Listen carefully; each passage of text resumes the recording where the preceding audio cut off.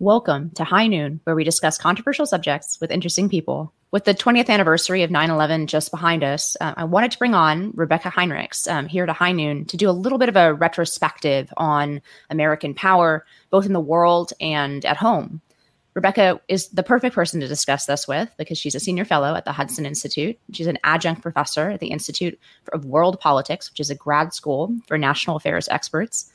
And she specializes in national security, international relations, arms control, missile defense, and all subjects of that nature. She served in that capacity in the U.S. House of Representatives, and she's been engaged on these issues for many years. So it's a pleasure to have you, Rebecca. Welcome to High Noon. Thank you. Thank you for having me. I want to start off with the anniversary that we just went through last weekend. I mean, it really felt, I think for a lot of people, I know for myself, it was a really heavy, difficult anniversary. And it's really difficult not to look at that anniversary as a depressing bookend on the last 2 decades, considering that the Taliban marked the occasion by formally instituting their government in Afghanistan after U.S. withdrawal, after 20 years of U.S. presence. What does that mean for American power? What does this moment mean for American power in the world? And what does it mean for us going forward? What are the challenges we're going to face in this new world where we are so uncertain of ourselves and our ability to project power? So if I could, I would, just to zoom out to kind of see where we are relative to other powers. And this is something that the Trump administration did a great job at pushing this to the fore and forcing a lot of analysts and think tankers to grapple with this, which is that we are no longer we're not in a unipolar world anymore. We haven't been for some time, but even just the United States still has the strongest military and strongest economy, but only by a hair relative to what China can do to contest the United States. And so our country inherited a much stronger America relative to any other power after the Cold War. And so it's really been a bipartisan squandering of that relative power since. So that's not to say that there's been good things that have happened along the way to keep Americans safe, but our focus almost solely on the Middle East and these counterterrorism efforts, the nation building that all of us are all too painfully familiar with, that failed in Afghanistan, that all of this drained the United States. But that's not the only thing that we should point to blame. So you see some of these folks who are more in favor of U.S. disengagement broadly constantly point at the wars in the Middle East. But what they fail to point out, which I think is equally, if not more important, is that it really is progressive ideas that are being implemented in the foreign policy establishment, idealism, naivety about how to actually carry out and use American power smartly to defend the American people and defend our interests. And our interests are, I would say, making sure that the United States remains the preeminent power. That's how we can shore up our sovereignty. It enables us to not be under the thumb of the Chinese Communist Party and to move and act in the world on terms that are most favorable to us. And those things we can debate. We can talk about what those are, what we should be doing in various countries, but you don't even have that option to do that if China becomes the world's strongest military power and economy, which is what they're doggedly determined to do. That's a long way of saying, so what do we do about Afghanistan at this point? I mean, I've been in favor over the last 4 or 5 years of drawing down in Afghanistan, meaning going all the way down to a minimum force so that we're only doing what the military can do and can do well, which is kill terrorists and support the Afghan army, but don't do any of the other nation building stuff. Don't act like a mediator in between the Taliban and the Afghan government. Leave that stuff alone. Kill terrorists, providing close air support and continue to have the Afghan army doing a lot of the ground operations. And then keep that Bagram Air Base. It's like I forget the exact, it's like 30 square miles, the whole Air Force installation. It's just massive. It's massive. And it's right there bordering China. And you had NATO forces that could operate and cooperate with the United States too. So now we can shift our mission to having a China-centric mission, keeping China out from accessing rare earth minerals, that kind of thing in Afghanistan. And also just busting up these terrorism cells while we had sources and methods in the country. Of course, it's not what Joe Biden did. He went through with a precipitous withdrawal, a really quick withdrawal when we saw things were going very badly and that what we thought was going to happen wasn't happening. He was so ideologically rigid about getting out that he wouldn't adapt and change what he was doing. I think that ideological rigidity is the same kind of ideological rigidity that you had in the people who thought we could build this progressive liberal democracy with the pride flag flying and everything from our embassy in Afghanistan. It's just for different ends. You have to have dedication to principles and prioritization, and then willingness to adapt when the facts change, which is not what the Biden administration has done. And then my last point I'd say before we move on, you see a lot of Biden defenders say, look, he got out of Afghanistan so that he can focus on our primary threat, which is China. But we keep hearing that. But again, this is still mostly rhetoric. I mean, it's mostly rhetoric about taking on China in this very, soft-toned way in which our Secretary of State communicates. It has not been backed up by moving military forces into the Indo-Pacific region that we would need to deter China. It's taking the foot off the gas on going after Chinese spies in the United States that have infiltrated our higher education system. And then, of course, you have all the domestic politics where the Biden administration is just being extremely divisive domestically, which is directly incompatible with what we need to have a whole of society approach to deterring China and bolstering our own country to meet the threats that we have today. So I'm afraid that the Biden administration has really sort of embraced this managing decline rather than fighting for American preeminence, which is what the previous administration, to my mind, was determined to do. I mean, let's talk about the fact that there does seem to be a lot of, for the last 20 years, there seemed to be a lot of overlap between the experts and the people who were working in, with perhaps some exceptions under the Trump administration, because Donald Trump did come from the outside. He wasn't necessarily, some of the people he hired were sort of typical Republican hires for every Republican administration, but a few of them were not. So I think it probably, and you know more than I do, it probably did result in a foreign policy that in some ways was different. At least Donald Trump rhetorically was different on foreign policy than previous Republican presidents. But that aside, it really seems like for the last, since the end of the Cold War, really, American foreign policy hasn't had sort of a grand strategy. Mm-hmm. Obviously, we went into the Middle East in response to what happened 20 years ago on 9/11. And initially that seemed like a very obvious national interest to defend Americans and to go kill the people who had struck our homeland in such a terrible way. But we've even seen that, obviously, over the last couple decades, the clarity there completely dissipate. What should American strategic, you mentioned one, which is to keep our preeminence, but how should we do that going forward for a moment when we will get to the fact that we're domestically a mess? And I think there's no way to talk about foreign policy anymore without talking about our own confidence in ourselves as a people. But if we pulled together, if things turned around at home, what kind of moves would you be looking for from an administration that was interested in rebuilding American dominance? Yeah, I would say it's a great question. A few things. One, first of all, I would say that the Trump administration actually was a serious break from what we have seen over the last several decades. And it's really because, I've never argued that Donald Trump was a grand strategist or he had this fully formed, developed view of America's role in the world. Right.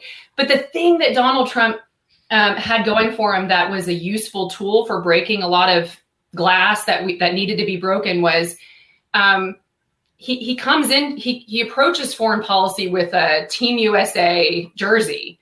And so, the old arguments like, Mr. President, you can't do that because it's going to upset our allies and partners. For instance, think of like pulling out of the Paris Climate Accord, or some of the best things he did, pulling out, just ending this arms control treaty that we had with the Russians, that the Russians have been cheating for years and years and years on. It's called the INF Treaty. I mean, that treaty prevented the United States from building the range and kind ground launch missiles that we would need to be able to hold the Chinese at risk if we're going to defend Taiwan, for instance, and defend Guam. We weren't able to build those things because of this treaty that we had with the Russians. Well, the Russians have been cheating on it. So, if you can imagine sort of this very conventional bipartisan, Republicans and Democrats are both make this case, sir, you can't pull out of this treaty right now until the Germans, until the Germans want you to, and until the Europeans want you to. And that was just sort of, Donald Trump was like, doesn't make any sense to me. Why would we stay party to a treaty when the other guys are cheating on it and we need to build those systems? And I've heard some people say, oh no, any Republican would have done that. But when you look at the whole menu of things that Trump took that approach with, what's in the interest of the United States? I'm tired of being taken for a sucker. We don't have time to just maintain the status quo. We need to be doing things to change. And so that was just one example. He pulled out of that treaty. And actually, he just went to our allies and privately, something that I think was really good, instead of some of Trump's more public kind of, browbeating that he did of our allies. But he went privately and just told our NATO allies, we need to do this. We need to get out of this treaty, and let's get all on the same page. And so NATO actually came out in support of the Trump withdrawal, which was amazing. But it had to do with pressure behind the scenes. So what I would love to see is more, taking in inventory, our agreements and treaties. What are we doing that's old and dated for the sake of this international order that's actually harming American sovereignty and power? And then shore up our military in a way that matches up with our rhetoric, that really the focus is the Pacific. We need to be a much more substantial Navy power than what we are. And so we need a larger Navy. We need the kinds of missiles deployed now to the region. We need to be pressuring our allies to contribute more to collective defense. That's something the Trump administration did. Biden came in saying, I'm going to treat our allies better. And what that has essentially meant is he took the gas, took his foot off the gas on pressuring our allies to do more. But we need them to do more if the United States is going to be the one at the helm of this, of the West, really, of the free world. And it's even just from a strictly realist view, meaning a clear-eyed assessment of the threats and U.S. interests, and a very intentional eschewing of this very idealistic liberal notion of sort of having this, international world order, an international government, and relying on international institutions. I'm saying we're still going to put American preeminence first. Our allies and partners have to understand that it's either going to be the United States that throws around more weight, or it's going to be China. And that directly impacts them. And they need to do more to help and make sure that it's the United States and not China. So I would love to see that. And I can go through the whole, there's all kinds of examples domestically, shoring up our industrial policy to make sure that we're not reliant on China for producing the things that this country needs to survive and to thrive. Lots of things, but it's going to take, the team that we have in the government right now, I just think that they really are ideologically progressive. And so they really do believe that they can achieve, even if they agree that we need to focus on China, the way they're going about it is just not realistic and relies too much on just asking people to do things rather than using pressure and using the tools that we still have to get people to do what they need to do to help the United States deter China. Yeah, I guess the depressing thing is I wonder, a lot of countries after this Afghanistan pullout, not just the fact that we left, but the way in which we left, the total incompetence on display at the top levels of American foreign policy making and even military, obviously not talking about people in the field, commanders in the field, who did the best they could with the mission they were given, but on the highest levels of our military. I guess I'm wondering what a lot of countries, if you were a country, let's say, preparing for a bipolar world between and essentially a Cold War atmosphere between the US and China, it's no longer clear to me that the United States is the safe bet or ally that we were, let's say, or the at least even 15 years ago or 10 years ago. It seems like if you're a country who obviously doesn't like the way that, I mean, China is much less fair than the United States in the way that it throws its influence around. They ask much more in terms of getting domestic concessions from countries to basically fall in line with the Chinese Communist Party propaganda. They do that even in the United States. They try to anyway. But between the power that's probably quote unquote nicer, the United States, but now seems in the decline. I mean, I guess the depressing thing to me is it's no longer clear for me what the obvious call should be for a lot of other countries in the world. I mean, do you think that they're looking at it that way, or am I being too depressed? Like, are there major American assets that I'm not, not taking into account when I'm looking at sort of the psychology of this? No, I think that you've hit on to something that is which I have been very frustrated because I still consider myself, if I had to choose, are you an idealist or a realist? I would say, well, I'm a realist, meaning that countries are going to act in what they perceive to their own interests, and that we need to have a realistic understanding of what human beings and human government can achieve, and that it's really the drivers in world affairs are countries. It's not going to be this multinational organization. It's not going to be multinational courts. It's going to be countries that are very different culturally, very different in the terms in the kinds of systems of government they have and how they have determined is best for their own citizens. Okay. But even within that school of thought, one of the things I've tried to convey to my friends who think, just, bare knuckle interests are going to come into play. And so our allies are going to look at Afghanistan and think, okay, that was terrible. But bottom line, we're still going to work with the US to deter an act of aggression against, democratic Taiwan. The reason I think that is foolish is because we're not, human beings are not purely logical.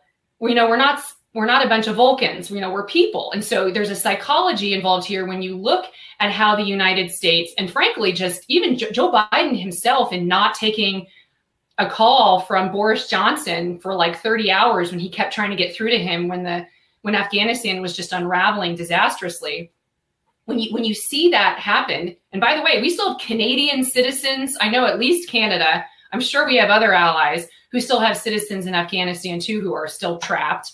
American citizens, civs, and then other religious vulnerable groups who we still have ties with that certainly would qualify for asylum and who would be, worthy of it in a variety of other countries.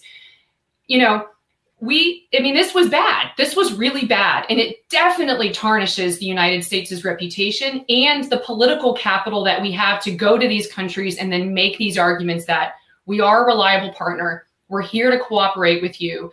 We're not going to make rash decisions that endanger your own citizens. When things start to go south, we're willing to adapt to changing facts. I mean, all of those things are hugely important to make the argument that we are going to lead the way forward to a better reality for the free world. So I mean, the UK rebuked the president, the parliament did. You have other allies speaking out about what a disaster it was in other countries. And so, I mean, I've had Democrats even admit to me privately, no, Rebecca, you're right, where there's going to be an Afghanistan effect diplomatically. And, my hope is that we recover some of this by a different team of people. I mean, I don't have a hope for the Biden administration to be able to do it. Secretary Blinken is going to testify tomorrow, I think, before the Senate. And he just had, I don't even know how I would advise him to explain this away. President Biden was still defiant and defensive about the way he handled this. And I think our allies are justified in being very concerned about how the United States is going to lead and be a cooperative partner. That's not to say that there's not things that they need to be doing and can be doing. Absolutely. But it does seem like this administration is unable to have a clear-eyed understanding of what needs to be done, and nor do we have a president who has the ability to speak and act in a way that we need for this time in history.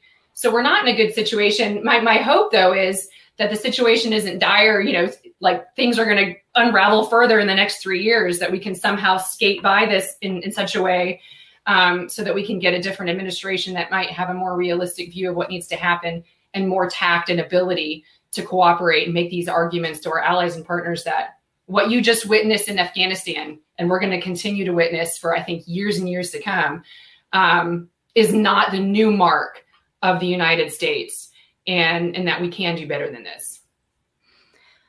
You teach grad students, and I only took a couple classes in poli-sci before I switched my major, and I'm wondering how the next generation of foreign policy experts coming up are thinking about these problems, because what we just talked about has an element of psychology in it, right? It has an element of ideology and understanding that people are coming, they're not necessarily always coming from some kind of like bloodless rational calculation.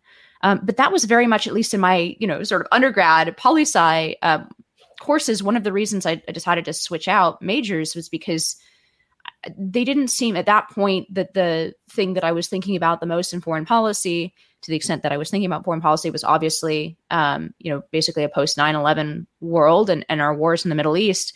And they seemed incapable of factoring in, for example, genuine religious fervor into their calculations. And we saw that again in some of the reports after Afghanistan, that some very high level folks in the State Department and in the military were like, we didn't realize they really, really meant it. Right. Like the inability to understand that there are factors in play in foreign policy that aren't just a calculation of numbers. I mean, do we have a core of young diplomats and people who are going to staff the State Department that aren't, for example, fully bought into this progressive vision of international institutions being the most important, or who understand that most people have a unironic attachment and an unashamed attachment to their own country's self-interest, and they don't think about it in terms of this kind of bloodless global thinking. I don't know. I'm not articulating myself particularly well, but are we producing people who can even play in the kind of world that you imagine or hope that we will be playing?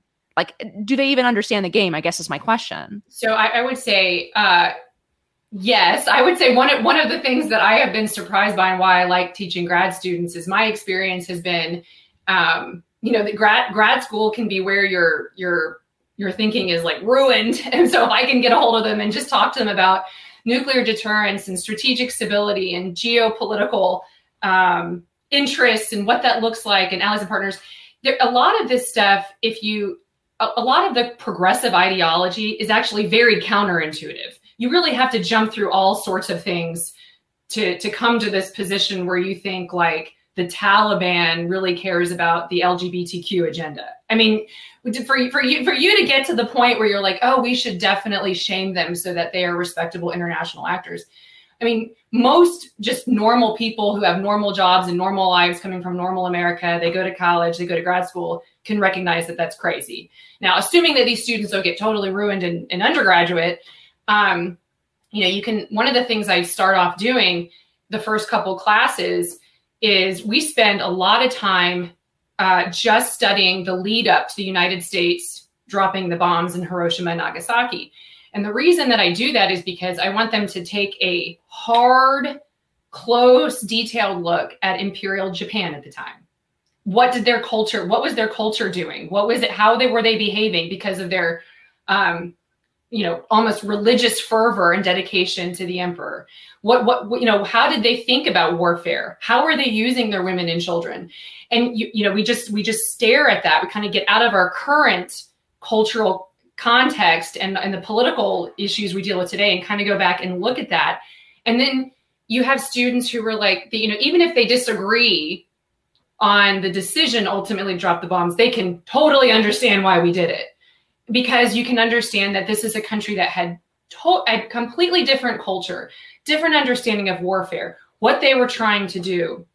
All of these things that went into the way in which they were fighting a war with the United States, the number of casualties, the risk that they were willing to take, the pain that they are willing to take in continuing to fight.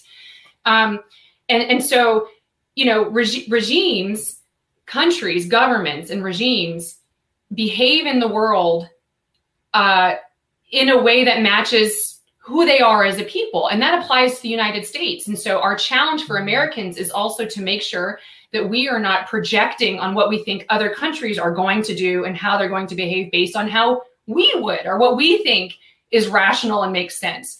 And so I do see a lot of grad students. I have a lot of grad students who come from former Soviet countries, and man, they get it. You explain this stuff to a Polish a Polish student, and it's like very obvious to them, and they burst out laughing a lot when I read aloud articles by some more progressive think tankers on some of this stuff, because it's so obviously dumb and won't work when you're dealing with the Russian government. And so you do have, I do think that there is great opportunity as long as we have enough people who are willing to spend the time and investment in these younger generations of people who are going to be influencing U.S. policy. And then if there are nationals from these other countries going back and what they would expect and how they would talk to Americans in a situation in which they're dealing diplomatically with us. But, that's why it's so important that you can't just divorce. If the United States just starts to act like this, just utterly callous. I mean, this notion that Biden just thought, hey, we did pretty good. Only 13 Americans were in my kill box that I set up and died. I mean, he almost has this I thought that was pretty good, all things considering. That is atrocious. It's atrocious, and it was a disaster and a catastrophe of the U.S.'s own making. And so we have to be constantly looking and making sure that we as a nation are that we are behaving as we ought, as the American character, and how the United States, should and ought to behave with other countries, both our adversaries and our allies, and our dedication to protecting our own citizens and doggedly doing what is necessary to protect our own citizens. So yeah, I still have hope, but it takes a lot of investment. And my just hope constantly is that we are cultivating enough professors and other people and mentors to spend the time with these, the next generations. They can see that we need to have a clear-eyed assessment of what it means to be American, and then also how to interact in the world and deal with really bad guys who would love to harm Americans in the United States. And then also how to actually engender a desire among these other countries who would be much more favorable to the United States still remaining at the helm and not turning it over to China. And frankly, their little brother, Russia, because Russia and China are increasingly cooperating militarily because they have a shared interest in weakening the United States. You really hit the nail or hit the problem on the head here, which is, you said we need a clear-eyed understanding of American national character. Mm-hmm. It's not clear to me at all that we do have a shared understanding of what it means to be American, and therefore how America should use its power. And perhaps we were always a bit of a reluctant empire, right? Right. I think we suffer a lot from this contradiction of being a former colony that became a preeminent global superpower. For example, I think the British, even though they're in many ways to the left of us, they still kind of understand how to administer empire. They have a little bit less of that kind of progressivism has seeped a little bit less into their understanding of dealing with other cultures, maybe because they did have this huge empire all over the world. And unlike the United States, they at one point were completely the opposite of reluctant in terms of imposing administration on other cultures. So perhaps this is sort of inevitable for the United States, that we have a contradictory feeling about being an empire at all, or many of us don't consider ourselves even an empire, right? But it does seem like our domestic crisis is now precluding our ability to deal in the international or geopolitical world. Given that that's the case, I mean, what can we hope for domestically? Because we don't want to make the same mistake that I think the left is making now, which is they just pretend that the half of the country that disagrees with them politically doesn't exist, and they can either shut them up or they have no plan of how to go forward as a country, living alongside, for example, 75 million Trump voters, right? Right. I mean, no, I think that's a how great. do we win this battle for our national character at home, I guess, is the difficult question that I'm asking you. Yeah, well, I would say, first of all, those who the rising politicians and influencers, for lack of a better word, in policy, who do what you do, and who are writers and who are out on TV, making the argument for defending kind of the heartland and the working class Americans. I would just warn people that you cannot abandon the foreign policy conversation. There is a weariness that I am sympathetic to that says, listen, I don't even trust our own FBI. I think that our own CDC has totally been hijacked by a left-wing ideology. Our public schools are rotten to the core.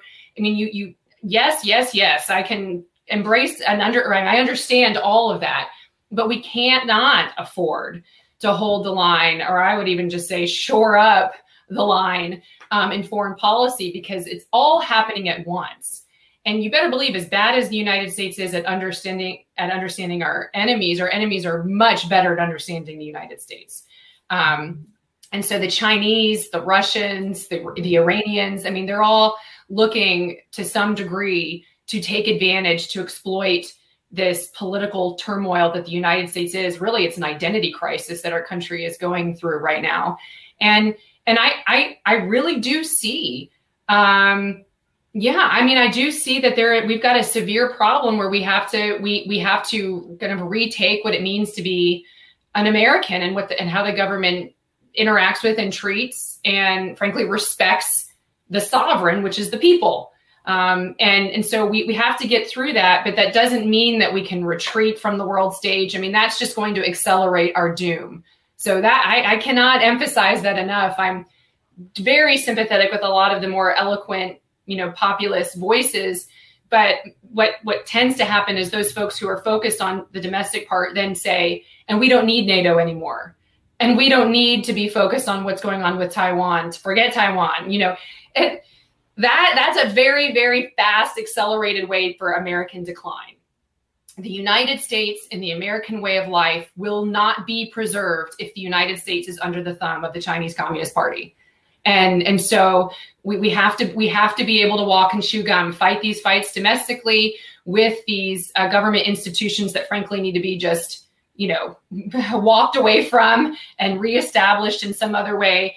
But we need a bunch of politicians and everyday Americans at the local levels of government getting involved and doing what needs to be done to protect American families, which of course, first things first, that's why we care about American power. It's why we care about American military power and American economic power and our own sovereignty, is because we want to preserve the American way of life. And so you have to be able to understand both things and then articulate both things. And we've got a big challenge ahead of us. It can be something we can say, oh, we just have to do all of these things, and it's going to be incredibly difficult. But I'm not one of these people who have given up hope, because, decline is always going to be the result of what the American people accept and what they simply refuse to accept. And I've been actually encouraged, at least. I mean, the Afghanistan disaster has been just horribly deflating for me. But what has been encouraging is you have seen, I think, some of those individuals who have been more sympathetic to American retreat from the world stage has major buyer's remorse for jumping on that bandwagon. And they understand that even if we can change, adapt, figure out how we can narrow our emissions, reduce what we're doing, lean more on our allies and partners, that American leadership is still indispensable. And it still matters how we go about doing this. And so it's my hope that we can figure out this prudent way forward where we care about the domestic issues. And frankly, think tankers, national security people hate getting involved in the culture wars. They hate it. But I always remind them, it directly impacts. We need to be able to say, is the American regime or the American government, if you're uncomfortable with the word regime, is the American government that you understand and that you want to protect, does it make sense that for your understanding of what we're trying to do here, that we are putting the pride flag on U.S. embassies in Muslim countries and in European countries, frankly, the Vatican, against the beliefs and values of people? It's antagonistic. Is that the same thing as representing the American flag, the LGBTQ flag? I would argue it's not. That represents a faction of the Democratic Party. It doesn't represent what the United States is. Of course, Americans want all individuals in these countries to be treated equally and with respect and have due process. Nobody supports how the Iranian regime treats homosexuals in Iran. That's not the same thing as the LGBTQ flag, which represents this advocacy and glorifying and celebrating this sort of woke view of humanity. And so we have to have those hard conversations, and we need to understand what it is we're trying to do that works and that actually puts forward our own national interests. And so these are just, when our chairman of our Joint Chiefs of Staff is defending white fragility, the critical race theory book that in our military academies, we are in a bad place, because that is going to be horribly divisive to our military, but not just divisive and bad. It confuses them about what it means to be an American. And frankly, it wastes time on when they should be focusing on how do we become the most lethal, effective, unified fighting force to defend the American people. And so we cannot just keep sticking our head in the sand because we just want to focus on national security. And that applies to the people who just want to focus on domestic policy. You're going to have to care about the national security foreign policy piece. I guess I have to ask the unpleasant question, what if it is who we are, right? What if the power that America is still able to project, not just militarily, but culturally around the world, is, completely controlled by our institutions, our cultural institutions in the United States that have been completely taken over by let's call them, there's no real good word for them, and I really hate the word wokes, but I keep using it on this podcast because I don't have a better word to describe this ideology. But what if the apparatus of American empire is functionally controlled by the woke, right? Because that's certainly how some of our allies are starting to feel. In France, in you mentioned Poland, increasingly American influence is synonymous with the pride flag, right? And I don't want to narrowly focus on LGBT issues. No. That's actually much broader than that, but it is a representative, but it's increasingly, like, the more American influence is in a country, the more that's synonymous with wokeism. Right. No, I would argue that, I think this point deserves some clarification too. The American flag should, if you understand it properly, represent due process, equal opportunity under the law, the dignity of the human being.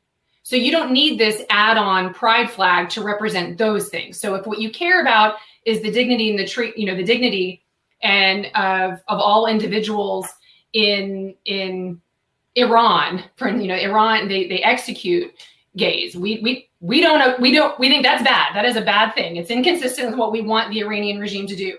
But the American flag represents that. And it's so whenever you see this new ideological push, they actually think the United States flag does not represent that anymore, that they need a new flag, which is why you're even seeing some of these crazy, critical theory advocates, public educators, on these TikTok videos teaching elementary school kids that really, they're pledging allegiance to the LGBTQ flag rather than the American flag. It actually is a takeover of the American regime, this new ideology that's just represented by the pride flag. So you're right to point out it's much larger than just how do you treat gay people in your country. It's that flag has become representative, which is why you saw BLM had strong statements about LGBTQ issues on their website, I think, before that was taken down. And so it really is this, it's identity politics, breaking people up into these of just groups of people, but in ranking. So they're born into, the American experiment was about how it doesn't matter what you're born into, that you have the ability to govern yourself and to make what you will out of your life. And this new identity politics is saying, actually, you're born almost like into this caste system. If you're a white male, you're here. If you're a white woman, you're here. If you're a Black woman, you're here. If you're a trans Black woman, you're like at the very top. And it breaks people up into all of these groups. It's directly in contradiction to what the American experiment is and is supposed to be. So I think we have to grapple with it. So the question of our time for conservatives, intellectual conservatives, I think that the debate is how far gone are we? To your question, how far gone are we?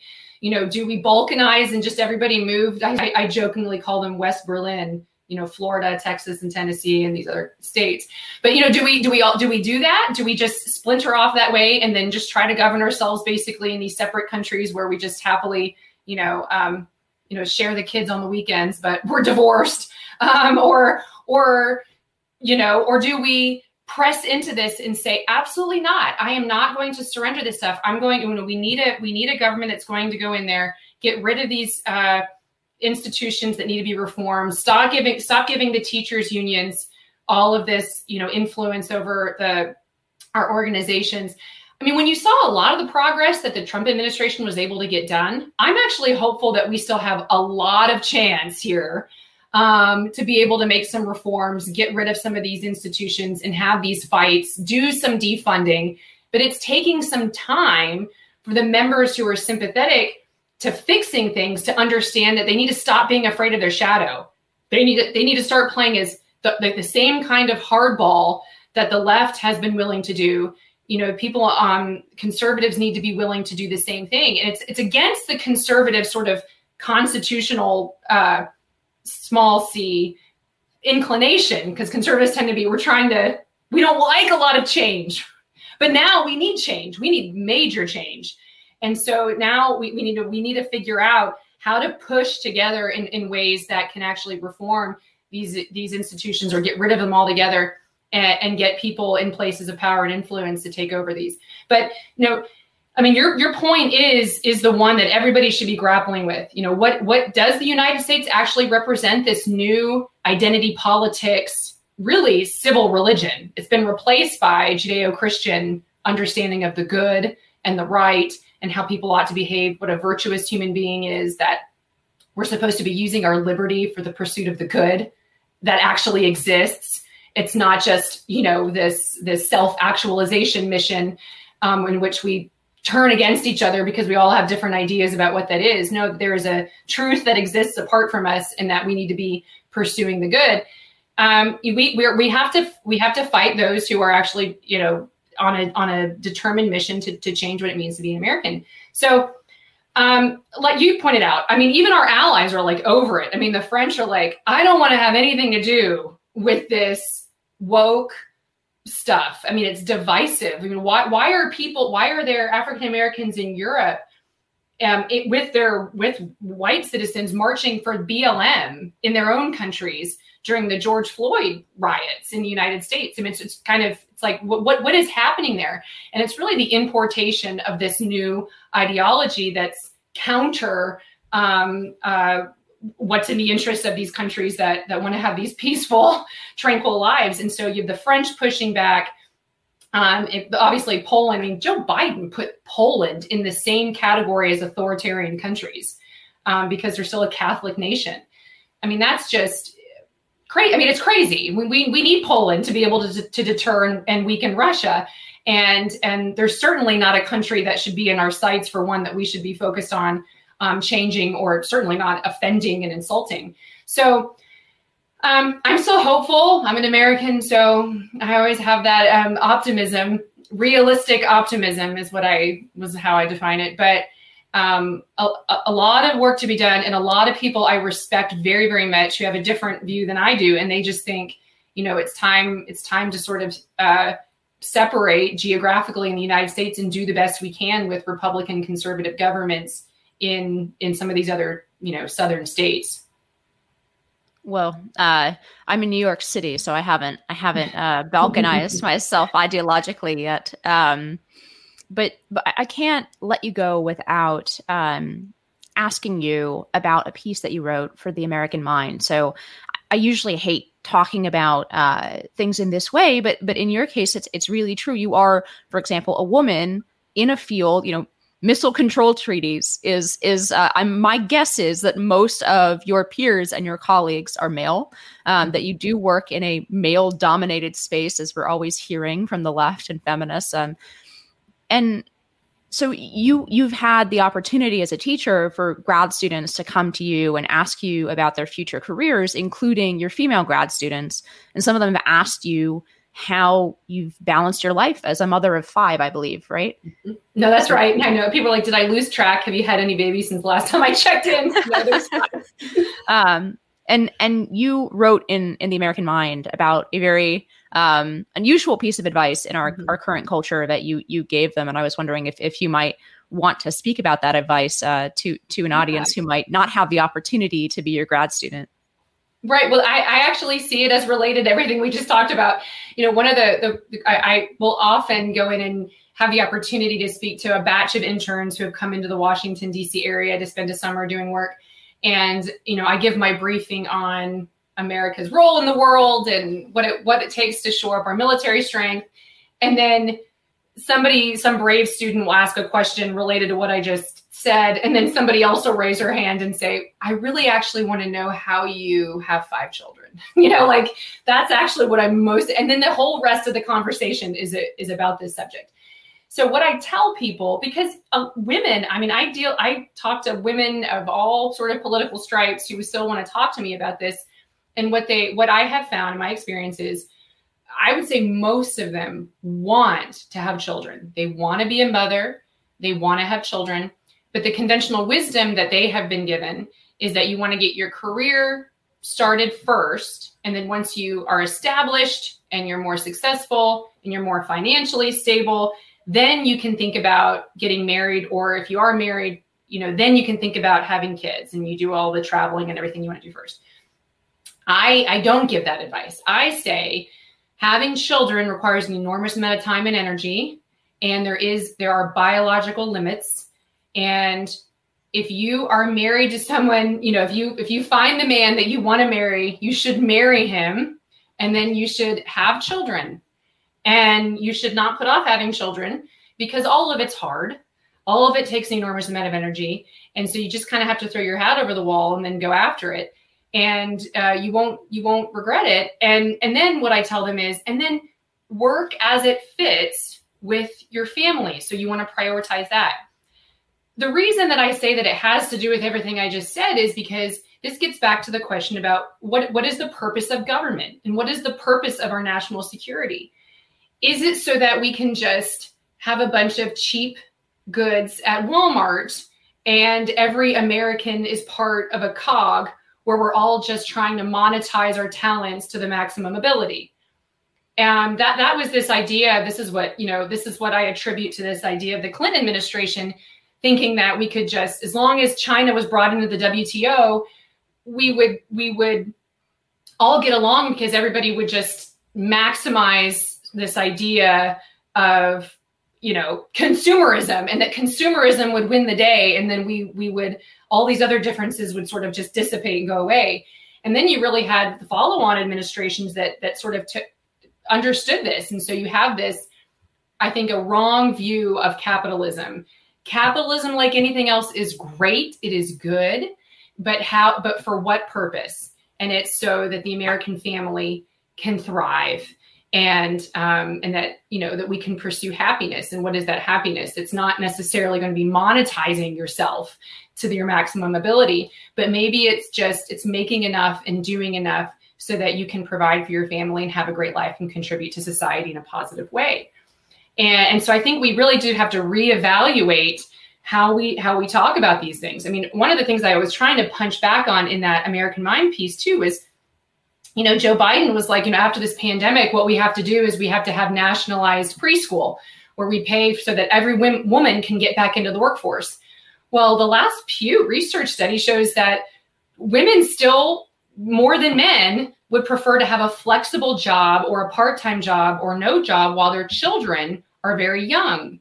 Studies show again and again that children do better when they're primarily around their mother, especially when they're under 5 years old, under 4 years old. So these are just natural limitations that exist, kind of going back to this idea of having a clear-eyed understanding of human beings and the way we are. And there are some things that are fixed. It's not just this sort of, we are who we think we are. It's just not true. There's a book, The Rise of the Modern Self. You got to remind me who the author is there. I cannot commend this book enough that explains a lot of this new woke ideology and where it comes from.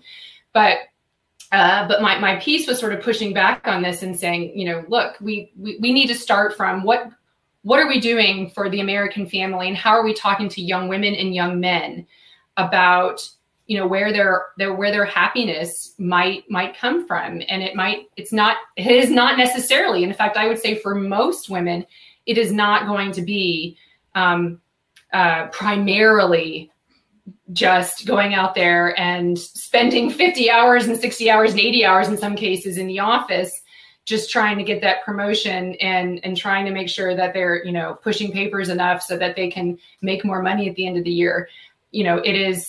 So you have to prioritize the most important things, and then you just take time as it comes and do the best with it and make good decisions that prioritizing your family, and you're not going to regret it. Doesn't mean there aren't trade-offs. There's things that I've not done in my career, but I'm thrilled that I have these 5 great kids, and it's a privilege to be their mother.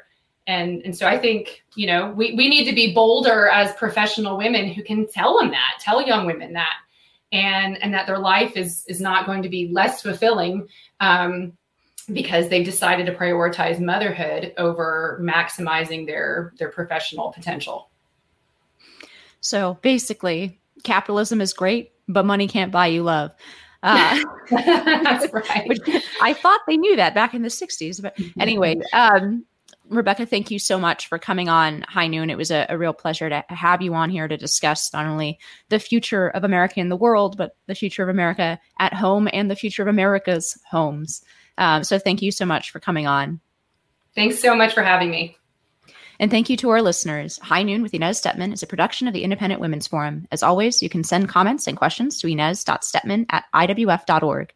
Please help us out by hitting the subscribe button, leaving us a comment or review on Apple Podcasts, Acast, Google Play, YouTube, or iwf.org. Be brave, and we'll see you next time on High Noon.